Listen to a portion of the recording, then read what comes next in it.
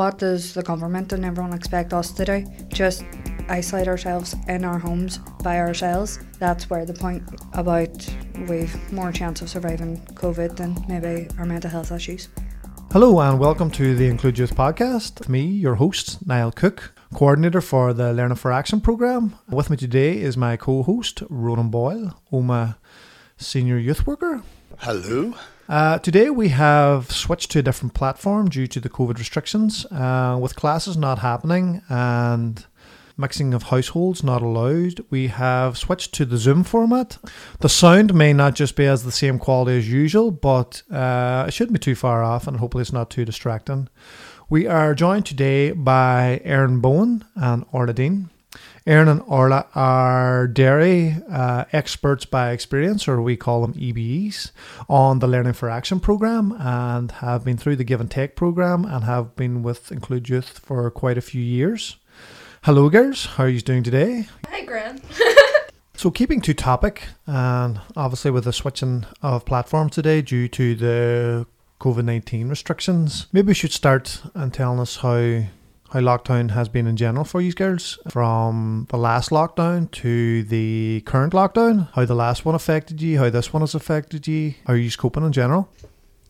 I found it was up and down. My granny passed away by COVID-19. Sorry to hear about that. So at least it was actually kind of reassuring because me and my sister had each other. Yeah. And her boyfriend, who lives with her, just didn't know what to do with the two of us. Double trouble. But no, like, I'm glad I had that moral support that kind of way. But like my granny's funeral and everything, I was fuming. I was so angry. Could you not get to the funeral? No, she was down in a funeral home down near Eglinton, and her funeral mass was held in Derry, Holy Family. So like she wasn't even in the chapel or anything because of COVID, because she had COVID. And then like we weren't allowed to do the burial or anything, but we literally rang a taxi after the funeral mass to hurry to get down to the funeral home for her being taken out. But that's the only thing we got. It was in like a bye thing. So, and you know, a lot of people are talking about how COVID's affected people's mental health. And you're living on your own. It was really, really lonely, and my mental health, it really did drop, and I ended up in hospital for a wee while and got diagnosed with borderline personality disorder. But I'm kind of glad with that as well because I finally got diagnosed. So you went to hospital during COVID with your mental health? Aye.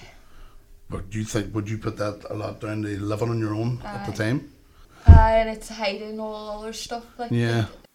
So we talked a lot about the first lockdown that has continued through to this lockdown and the government's view of and treatment of young people, and the view that a lot of young people don't care. They're on the streets, they're drinking, they're meeting up in groups, they're mixing households, they're switching to parties. I was asking the girls, do they worry about mixing households, etc., and meeting their friends? And Erin had said that they all lived very individually. We all live in our own, so there's higher risk of people like committing suicide than there is if it's dying of coronavirus. And the quote Erin, she said, we've more chance of surviving COVID than suicide or mental health. And I thought that was very powerful. That's a massive point. And if you're socially isolated and you're on your own, like you had to go to hospital because of your mental health, and it just didn't seem that was getting talked about a lot at the start, wasn't it? No. It's all about the disease and that young people can carry it and don't get sick and stuff like that. Oh, definitely. I think what Orla was trying to say is that she feels that she's more at risk of not having her friends and her close network. Like I need my friends are my support system and have been for the last 6 years that I've been out my own. Like I've always had my friends. Like Erin's up the street from me, and we have a few other friends. It's literally a 10-minute walk. But so you've been living on your own for 6 years? Yep, I'm living independently. Independent. Yeah. And what did you know? 22. 22, and my maths is brilliant. So that was since 16. Yep. So 16, you've been living independently. So for you at 22, you'd have a lot of an older head on your shoulders, as they would say, wouldn't it? Yes. You have to sort of grow up quicker and definitely. I was the sort of same too. I left at about 17, and you learn quick. Yeah, you have to. Yep, you have no choice. But what you're talking about, which is really important, is you need that support System. and mechanism around you with friends. And like if you don't speak to your family, you need somebody Yep, definitely. to trust and to have your back. And then that's taken away from me for 6 months nearly. Orla was saying that you all live alone, you all live as individuals, but you all come together as your own support system. Like, what does the government and everyone expect us to do? Just isolate ourselves in our homes by ourselves? That's where the point came What in Erin was saying. about we've more chance of surviving COVID than maybe our mental health issues. Yeah, and people don't understand, but especially like we would have experience working with young people in care, and you guys are EBEs, you would help us now. You actually came through Give and Take. Yep. So Give and Take is a program for young people in care aged between 16 and 21, and they would come to include you if they can't cope with mainstream education, so they learn differently from other people. So like I was the same at school, 30 people getting taught the same thing at the same time didn't suit me. Everyone's different. So I had to learn different ways. And it was, would you say that's the same with you girls? Yes, definitely. And it was great because you were able to come and see when young people see you coming and you and volunteering for free, you aren't making any money, they'll be like, they're doing this on their own time, and it's great. EBEs have that lived experience, and you get the chance to pass on that experience to other young people. That's a valuable tool. Yeah, like in a lot of ways that we would be able to connect the young people in an off the book kind of way, because like our lives wasn't in a textbook or wasn't an example that social workers and stuff learn. Like our lives is what we've lived, so we can easily relate and talk to people and just be like, you know what, I was there.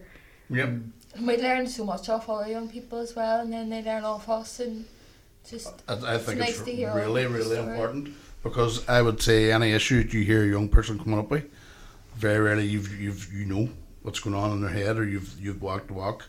And if a young person can hear from somebody that walked the walk rather than someone maybe that just came out of uni and started working, and you get a better response. And that's why this is important that we have you here today, because hopefully when we put this out, other young people will get to listen. Yep. And understand that mental health is a real thing. A lot of people put it down, especially men. Men would think it's like a weakness. Yep. Like if you straight, and then there's a high percentage out of all the suicides that are men. Yep. Do you know what I mean? Because they hold all this in. But the good thing about you guys is you're able to talk about it.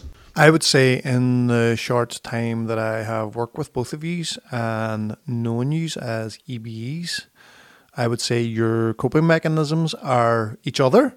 Would you agree? Yeah, definitely. I've noticed that over the last few weeks in terms of what you've talked about in terms of like addiction and alcohol, being able to lean on each other. Yeah. I remember we were both kind of struggling with alcohol and mental health, and we literally just both of us together decided, you know what, we'll go and see what we can do, get off it for a wee while.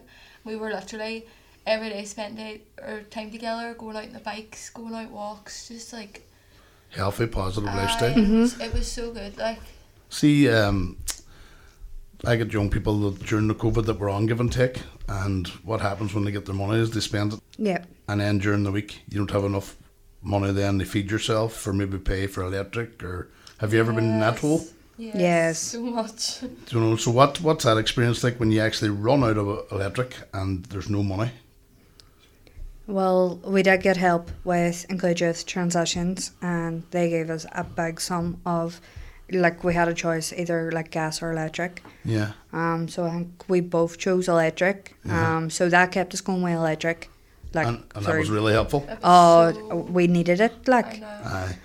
Transitions is an important part of the Include Youth Give and Take process.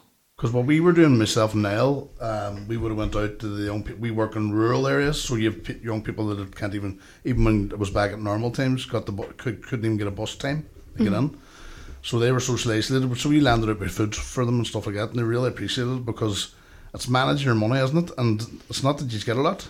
no, definitely not. Do you know what I mean? If like the standard wage, people will be coming in with about £300 or £400 a week. Do you know? And some of our young people are on benefits with £25 on top of it. Oh, I get £100 a fortnight to live on. Like. Well, do you know? And that that's poverty bracket. Do you know what I mean? And how you're able to cope is brilliant. I do not know. Like, Exactly. How do you get through it? We just take one day at a time. Exactly. You have to sort of. And that's an important message. One day at a time. like all your essentials on your payday, and then you're skimped your next payday. But So that, and listen, that's it's an important thing to talk about, because there's no opportunity during the COVID for employment. There was no opportunity, even like education. Who's in the tech? So, what are you saying? You're in the tech? I started a wee program. It's Right. not through the tech. It's through the Prince's Trust. But you're only doing it now. Yeah. So there wasn't really much opportunity during COVID, even to keep your education going and, No. you know, essential skills and stuff like that there. And from the first lockdown to the current lockdown, there has been very few opportunities. Everything's been so back and forward. But even with, like, I know different places like the tech and different groups was doing like Zoom calls and stuff like that there, but we live on our own and like we can't afford Wi-Fi. So that means like we're having to use our phones with our top-ups, Yeah. but we can't afford contracts, so we're on like limited data. So Zoom calls were eating away at our data, and then we were left with no social media, which meant we couldn't even speak to our friends during like lockdown. So like it just didn't work out at all. And does that all comes round back to then how it affects your mental health? Definitely. Do you know what I mean? Because if you can't do the normal things, and then things, you feel like things are getting taken away from you, like money, education, you know, and you're isolated, and your friends are took away, and family, and. I like my data just ran out this morning, so I'm like, when I get home or when I get back into town, I have to go and get Wi-Fi somewhere so I can download stuff on Netflix. So Something I've noticed working in all the different areas and all the different young people, does there seem to be a gap from leaving 16 plus and moving on? So coming up through the care system, you know, your money was handed to you. A lot of stuff was done by the corporate parent, the social worker. Then when you had 18, there's a massive drop off. You don't feel like you can hold down a 9 to 5. You've had a traumatic upbringing, lot of mental health issues, and then you're almost left to survive on your own. Yeah. Like, whenever, one massive thing I noticed, whenever 16 to 18, I would have got a weekly living allowance off social workers, and that was sitting at like £73 or something like that. And then a week. So once I had 18, I had to swap over to universal credit, but it was job seekers back then, and that dropped. Like, my money dropped, but things get more expensive. The like kind of older you get, because you've more responsibilities, and like I moved into my own place, but I was getting more money from 16 to 18 than 18 further. Yeah, it seems that the young people before 18, they get looked after by the social work. They'd be like your corporate parent, so it's their responsibility. Like, if you went missing, they'll send out the police to look for you. But the day after your birthday, 18th, just completely changes. Yeah. You don't get that support.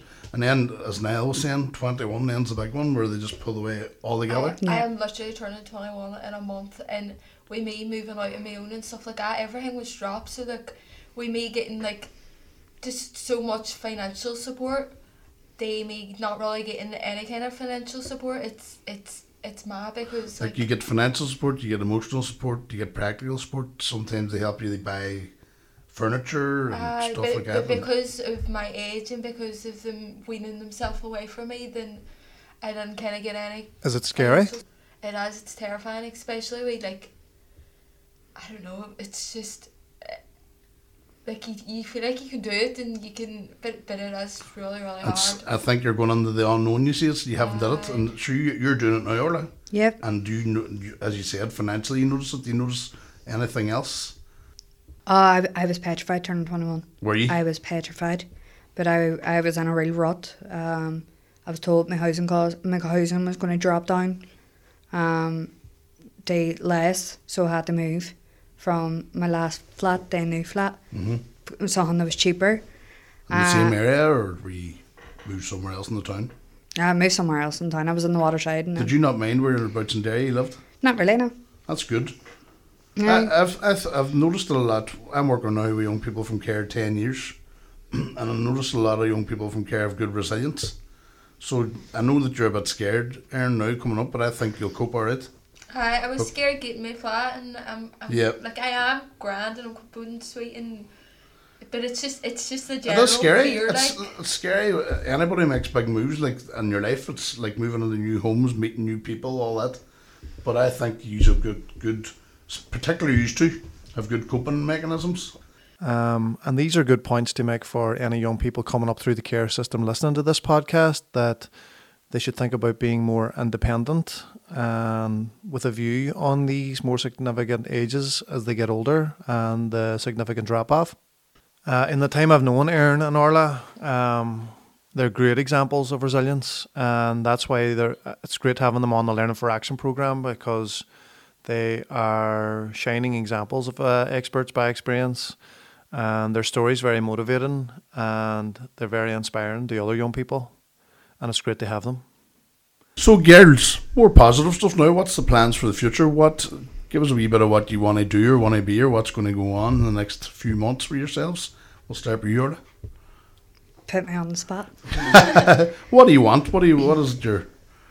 No, well, with COVID, I felt completely lost. Now I'm doing a wee course with the Prince's Trust in the Tech in Derry. That there's a 12-week course, so it's kind of refocusing me and being optimistic about my future. Mm-hmm. That kind of way, getting help me with CV. Literally got a big leaflet about a job that actually looks really suitable for me, because I want to get into youth work. Brilliant, you'd be excellent at it. That's why I love doing my EBE work and volunteering with VoIPIC, because it's just what I want to do, and I want to keep on going that way. So give back. Yeah, definitely give back. What about you, Erin? Well, I'm gonna do Open University now in January, and I can pick 5 different topics, and I was thinking like child psychology, philosophy, and some kind of therapy, because I'm really interested in them, but I still have another 2 options. So I'm do you know what it is? It's mad. It's like not mad, but the 2s are sort of interested in working with people. Yes. And the social sciences, that's what they call that when you're working with, when you're interacting with people. That's because of your upbringing, and use your EBs as well, I see. Yes. And that's for you, Niall, isn't it? So yes, as we talked about before, the 2 girls are on the Learning for Action programme as EBEs. As EBEs, they get to advocate for other young people and kind of show young people that they've been through that and they've been through these experiences, and motivate them and inspire them to get through their issues. The girls have actually been involved in quite a few different social action projects. Probably the main one at the minute is the PSNI rolling out to Spitguard. Erin and Orla were both involved in a consultation with the PSNI that went very well, and they got to say their piece. And it was a direct opportunity to influence policy and speak to the decision makers in Northern Ireland that affect young people in their areas.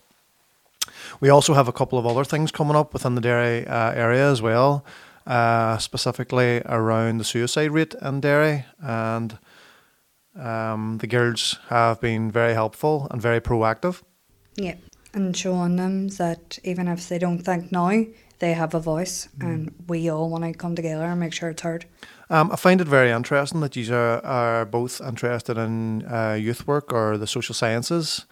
I find that in all the areas I work in, all EBs or ex-care experienced young people feel that going forward they would like to work with young people as well, or be in the care and care work. A lot of the EBs I work with also feel that social workers, people dealing with young people with mental health issues should be ex-care experienced, as this would really help and be a lot more empathetic to problems and issues going on.